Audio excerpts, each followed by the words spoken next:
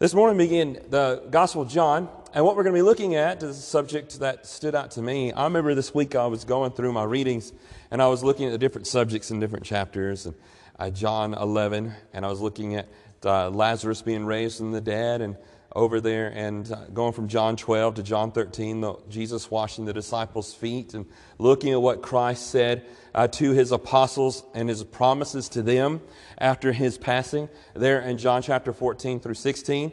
And there's a lot of wonderful things there. If you haven't read that section of Scripture in a while, you need to go do that. And of course, this week, our goal is to do that and get ready for Wednesday night. But one thing that stood out to me as I was going through it was a thread. And that was Christ's references to love. And John always emphasizes that. When you read John's writing, you hear and you see the love of Christ, and you hear it in his words. You also see Christ taking some stronger stances as well in the way that he speaks.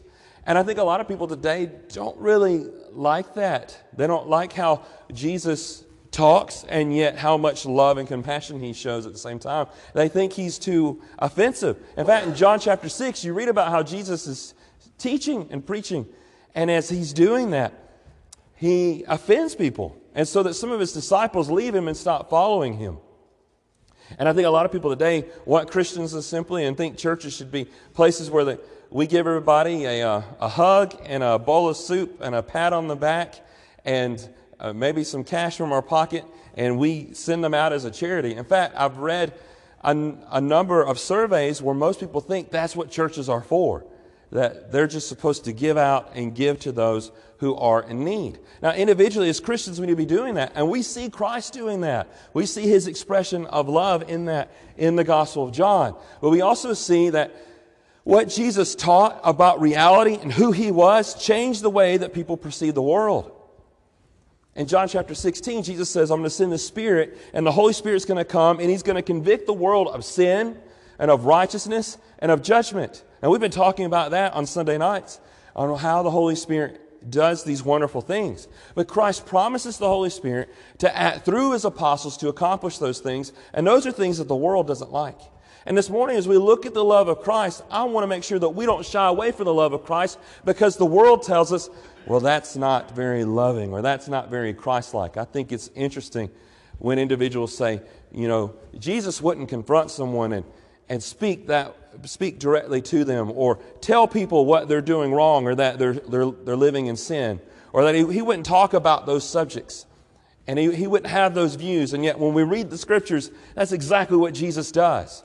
And I want to make sure that as we're looking through this, as Christ passed on to his apostles and disciples, he says, I don't want you to be dissuaded by this world. Don't let them push you away and away from the love of Christ and what it means to be a Christian. Because there are things that we believe and that we stand for and that we say that are going to be offensive. In the same way, we're also going to be reflective of Jesus' love. So I want to take a look at a few scriptures on that this morning. How does someone's view of the world change how they understand the love of Christ? Or how does your view of the world change how you understand the love of Christ? And again, that's tied into my introduction there in the beginning. How you view everything. And so when Christ tells us to look at the world through his death, burial, and resurrection, through sacrifice, through love, and to also look at the world through how God, who is our Creator, made us. He made us. He made us in a specific way. He created us in his likeness.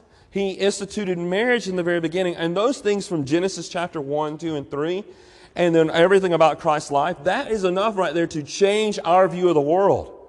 And it's the basis by which we perceive the world. And a lot of people don't like that. They don't like that perception. And as we start thinking about, again, the Christ loves us so much that he comes and he tells us the truth. And he gives us the truth. And I know that individually, if we have someone or a brother who's stumbling, we need to go to them individually, one-on-one, and then we might bring one or two with us as witnesses before we bring it before the whole body, before the church, or before others. We read that in Matthew chapter 18. We read in Galatians chapter 6 where Paul says when we go to bring someone who's stumbling, bring them back, we need to do it with gentleness, yes. But there also came a point in the life of Christ, as you read it in the Gospel of John, and you might read it in Matthew chapter 23, in the way that Jesus had to address those who were hard-hearted. It came to a point where he had to hit them straight on. and tell them exactly what they're doing and how it was wrong. And you might have experienced something like that in your life where you have had to come to the point where you had to tell someone, what you're doing is wrong. And I've tried to warn you and I've tried to help you, but you need to know that this has to stop. And as we think about that, that is an act of love. And it's something we certainly want to balance. We can't, on the other hand, we can't be going around judging and condemning people and going around as though we are God and making judgments we shouldn't make. We read last week in John chapter 7, verse 24, remember Jesus says, don't judge by appearance, but judge with righteous judgment. And we judge according to the measure that God has given us. And we do it in a loving way. So on the other hand, there are some who might go around and think, well, if I'm going to be like Christ, I'm going to tell people what they're doing all the time and condemn them and never show any compassion or mercy or any kind of giving toward others. But the world is going to identify us and connect us with Christ by the way that we live and the way that we love. I want you to look at this passage right here. Jesus says to his disciples, this is after washing their feet. He says in John chapter 13, 34 to 35, Jesus taught his apostles, he says, a new commandment I give to you. Now listen to this. How is this a new commandment? He says, a new commandment I give to you. No, that's what Christ is saying. He says that you love one another. Well, didn't Moses say that in Leviticus 19 verse 18, that we love our neighbors? It's commanded. But how is that a new commandment? Listen to this. Just as I have loved you. What's changed? What's changed is that Christ came into the world and he set an example of how we are to love others, the way that he did. And he says, just as I have loved you, you also are to love one another. But he says, by this all people will know that you are my disciples if you have love for one another. And again, some might take that and they'll say, okay, we as the church, as disciples of Christ, are to be seen by our love. Love for who? He says love for one another. Within the church, for brothers and sisters in Christ. And of course, that's going to carry over in every part of life. We're supposed to love our neighbor and love our enemies. But specifically here, what did Jesus say? He says, by this all people will know that you are my disciples if you have love for one another. And it's furthermore, he said, and that you love. A way that this commandment tells us that you love one another the way that I love you. And so as we read through the scriptures, I hope that we think about that. And I think more beyond simply what Jesus did on this occasion or this to heal someone. And we think, yes, I need to be giving to others, certainly. I want to exemplify Christ's mercy. But also in the sense of forgiving others, we need to be doing that. And also in the sense of I want to be reaching out to those who are around me who are struggling with sin. And that I'm willing to speak up and to do so with gentleness. And so here they are to love each other, and serve one another the way that Christ loves and serves them. And the whole world is to identify them that way. But if you keep reading in this passage and what Jesus has to say to them, all because they're loving the way that Christ does, doesn't mean, and the world sees this, doesn't mean the whole world's going to come flocking to Christ. In fact, he goes on there and he warns them. He says, even when you show the love of Christ, many people are going to hate that. We're going to look at that in a moment. But again, that command there, it is a new command because the love is the love like Christ did. So is there enough evidence, I would ask you is this as well, because we're looking at the world identifying us and connecting us with Jesus. Is there enough evidence for the world to convict you of being a disciple of Christ? I've always loved that question. And someone say that, I know that this person over here is a Christian. Can your peers say that? Can your coworkers say that? You go, people, your friends, will they know? Do they know that you're a Christian? Do they know that you're faithful? Do they know that you read your Bible? Do they know that you love and care for them the way that Christ does? You know, these are things that I think about. I don't want a day to go by when my neighbors or my friends or those who are around me don't know what I believe and where I stand and where my faith is. And I think it'd be a shame if we work somewhere and spend so much time with somebody and they never know that we're a disciple of Christ, a follower of Jesus. And that they can't see the love of Christ in us. And I think we want to think about that. Well, how can I do that? I definitely need to show them the love of Christ, compassion and caring. But I also need to share with them some of the truth that we gain from Jesus and what he taught. Now, while we do this and while we follow the example of Christ in love, and the world sees this and can identify us with Christ, that doesn't mean they're going to love us. I want you to listen to what Jesus says here to his disciples in John chapter 15. John chapter 15, look in verses 18 through 20. He says, if the world hates you, know that it hated me before it hated you.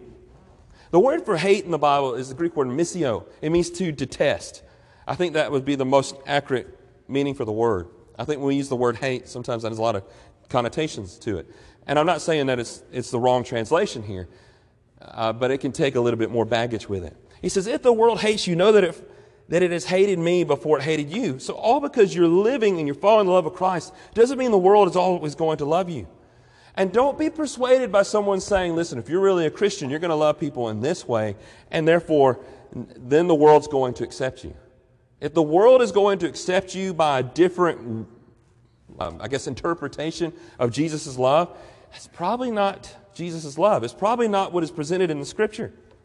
And now when he's talking about the world here, he's talking about the individuals, again, who hate Jesus, specifically.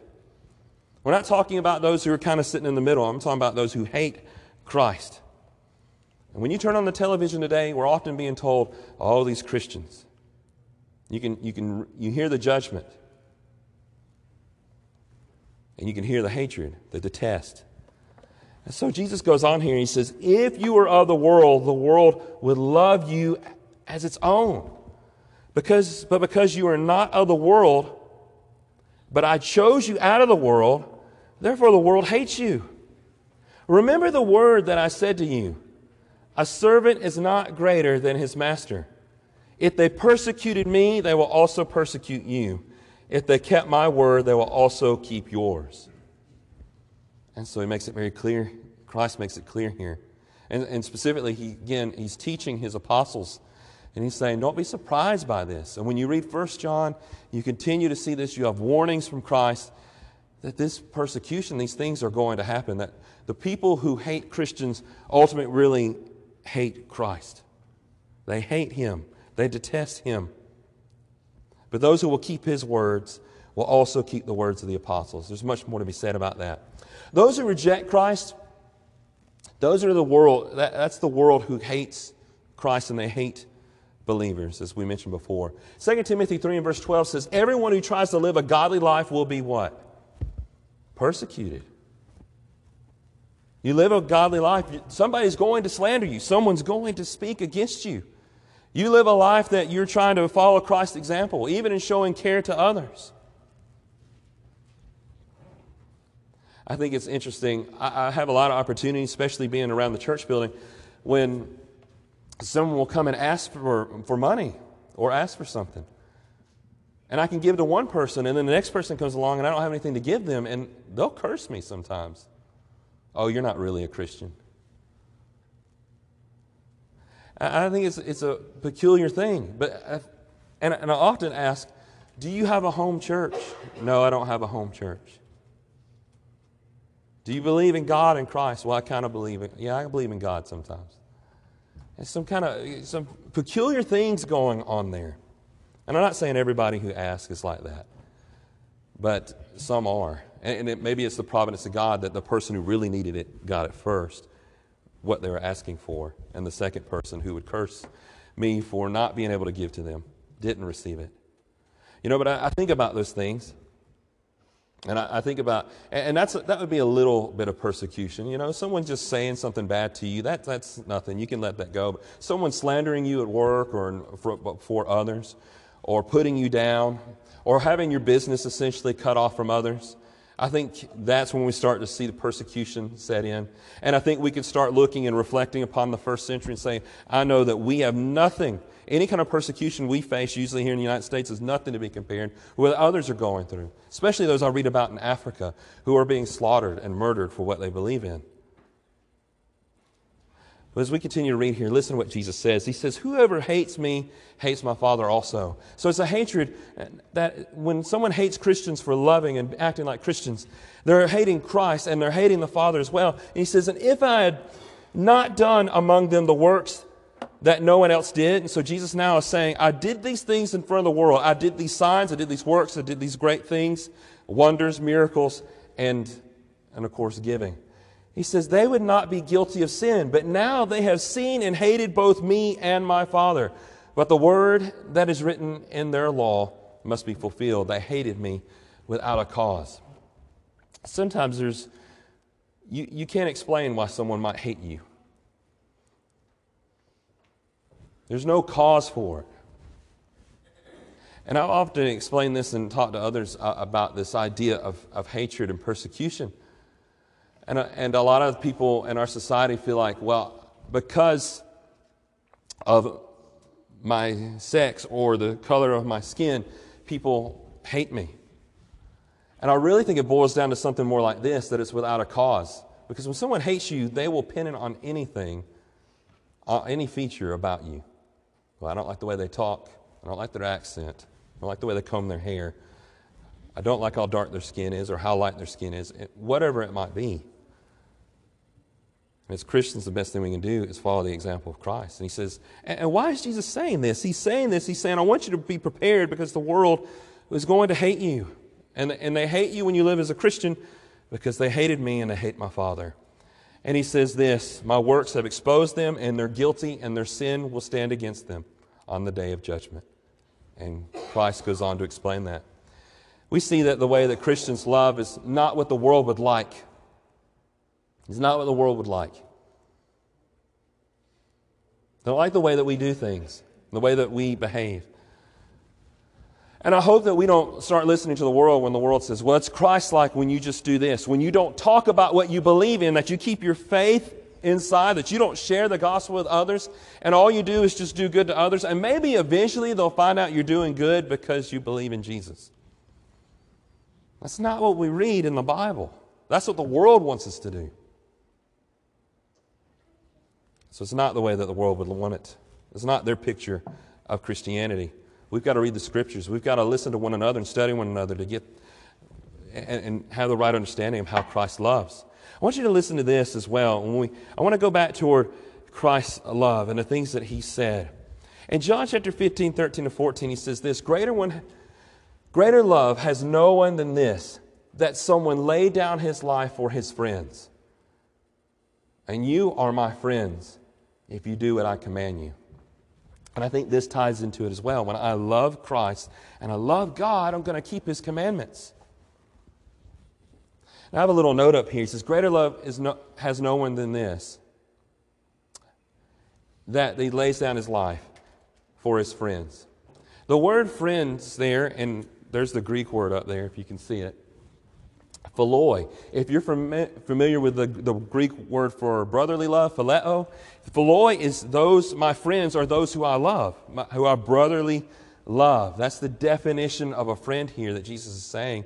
And he says those who lay down their life for their friends. And of course, Christ is referring to himself. He's going to lay down his life for his friends. And the Scripture goes on and tells us what that means for us, because we are to do the same thing. How are we to lay down our life for our friends, for our brothers and sisters in Christ, for those around us in the church?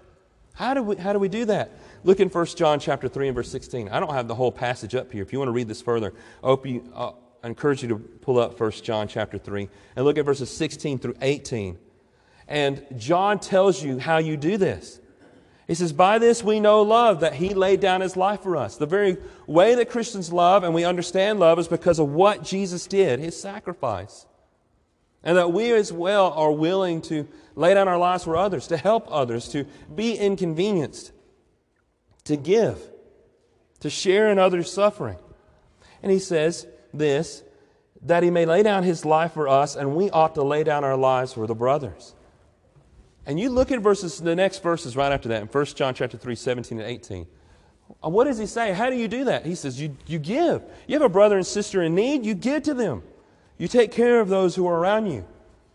And we certainly need that within the body. We need that love. And the world needs to be able to identify and look at us and say, okay, they are Christians because they love one another. And again, that doesn't mean that they're going to love us. So how do you love your brothers and sisters in Christ and lay down your life? Again, verses 16 and 17 tell us. We look out for those who are around us who are in need. We care for them. We don't ignore them. We ask when we can see there are things going on in each other's lives. Can I pray for you? Before we finish this morning, I want you to look at this as well. A significant way to love God and others is presented right here by John in 1 John. John says this, "By this we know that we love the children of God. By this we know that we love the church and we love the brothers and sisters in Christ, when we love God and obey His commandments." You see, I can say that I love my brothers and sisters in Christ, but when I don't read my Bible and I don't study it and I don't know the commandments of Christ, I'm not demonstrating that I love God and that I love my brothers and sisters. He says, "For this is the love of God, that we keep His commandments, and His commandments are not burdensome." If we look at ourselves and say, "Well, I'm not keeping these commandments, I'm not doing these things," I want to look at my heart and say, what's wrong? Why is it that I'm not loving Christ for everything that He's done for me? In John 15 and verse 20, Jesus taught His disciples, "If they kept my word, they will also keep yours." There are some today who will say, those red words in the Bible that where Jesus talks, that's what I'm going to keep. I'm going to keep those words. But as far as the words of the apostles and the rest of the New Testament, I don't need that. And they usually do that because they'll say, well, I don't need the church and I don't need those things. And they exclude them and cut them off and remove them. But again, Jesus said, if they kept my word, they'll keep yours as well. And so if we say we love Christ, we're going to obey, we're going to keep His commandments, we're going to keep the commandments and the teachings of the apostles and the prophets in the New Testament. We're going to learn them, we're going to study them. I want you to look right here in John chapter 14, 22 to 24. It says, "Judas not Iscariot said to the Lord," and Jesus here, He's talking right before it's right after the Lord's Supper, right up before He goes to the Garden of Gethsemane. It says, "Judas not Iscariot said to Him, 'Lord, how is it that you will manifest yourself to us and not to the world?'" And so Jesus has been revealing to them, He says, I'm going to go away, but I'm going to come to you again. He's been telling them, I'm going to die for you and I'm going to be resurrected. They don't fully understand this. So Jesus answered him, "If anyone loves me," this is His response to them, "if anyone loves me, he will keep my word, and my Father will love him, and we will come to him and make our home with him." Now think about that. If you love God, you're going to keep His commandments, and God is going to live and dwell with you in your life. You're going to have a close relationship with Him because you trust Him enough, you believe in Him enough to do what He tells you to do. And so Jesus goes on further and He says, "Whoever does not love me does not keep my words." Anybody says, "Oh, I love Jesus," but they don't obey Him and they don't follow the Scriptures, they're not telling the truth. "Whoever does not love me does not keep my words. And the word that you hear is not mine, but the Father's who sent me." I hope that as we think about these things this morning, the world can look at us and say, yes, they look like Christ in the Bible. Not that would be convincing to everyone, but we're to demonstrate that love. As Christians, we need to resolve to love like Christ and demonstrate to the world who we are. And that's how we do it. It's for our love for one another, how we love our brothers and sisters, our compassion that we show to one another. I find this passage very convicting. And we'll read this right before our invitation. Jesus talks about Him being the vine and the branches being connected to Him, and that those who don't produce fruit were going to be cut off, as we're going to read about right here and what's going to happen to them. And He says, but those who are faithful to Him are going to be pruned. There are things you're going to go through in your life that are going to be difficult, but they're going to produce more fruit in you. And what the apostles are about to go through in Jesus' death, burial, and resurrection, and seeing that and experiencing that is going to fundamentally change them. So listen to what Jesus says. Jesus says, "I'm the vine, and you are the branches. Whoever abides in me and I in him, he it is that bears much fruit. For apart from me, you can do nothing." Apart from Christ, we can't produce anything. Listen to what Jesus says. "If anyone does not abide in me, he is thrown away like a branch and withers, and the branches are gathered, thrown into the fire, and burned." So I want to make sure that I'm abiding in Christ. I love Him, that I'm bearing fruit. Jesus says, if you abide in me and my words abide in you, ask whatever you wish, and it will be done for you. And by this my Father is glorified, that you bear much fruit and so prove to be my disciples. And again, to prove ourselves that we are disciples of Christ means that we love Him and we're going to bear fruit. We can look at our lives and say, and look, am I bearing fruit? Am I doing good? Am I acting and living the way that Christ is? If I'm not, again, something is wrong, and I don't want to deceive myself. This morning, if you love Christ, if you see what He has done throughout His life, you look at His death, burial, resurrection, and you feel compelled to follow Him, to become a disciple of Christ, to love Him, and study His words and become a Christian. Jesus says in John 3 and verse 5 that whoever is born of the water and the Spirit will enter the kingdom of God. Unless you're born of the water and the Spirit, you cannot enter the kingdom of God. You cannot have eternal life. I encourage you this morning, if you need to repent, do so. Confess your faith in Christ. Be baptized in the waters of baptism. At that point, you are born again by the Holy Spirit when you've raised from baptism to live in the newness of life. If you need to publicly repent, if you need prayers, you're going through struggles in your life, share that with somebody else. You can come forward now if you want, and we would love to pray with you.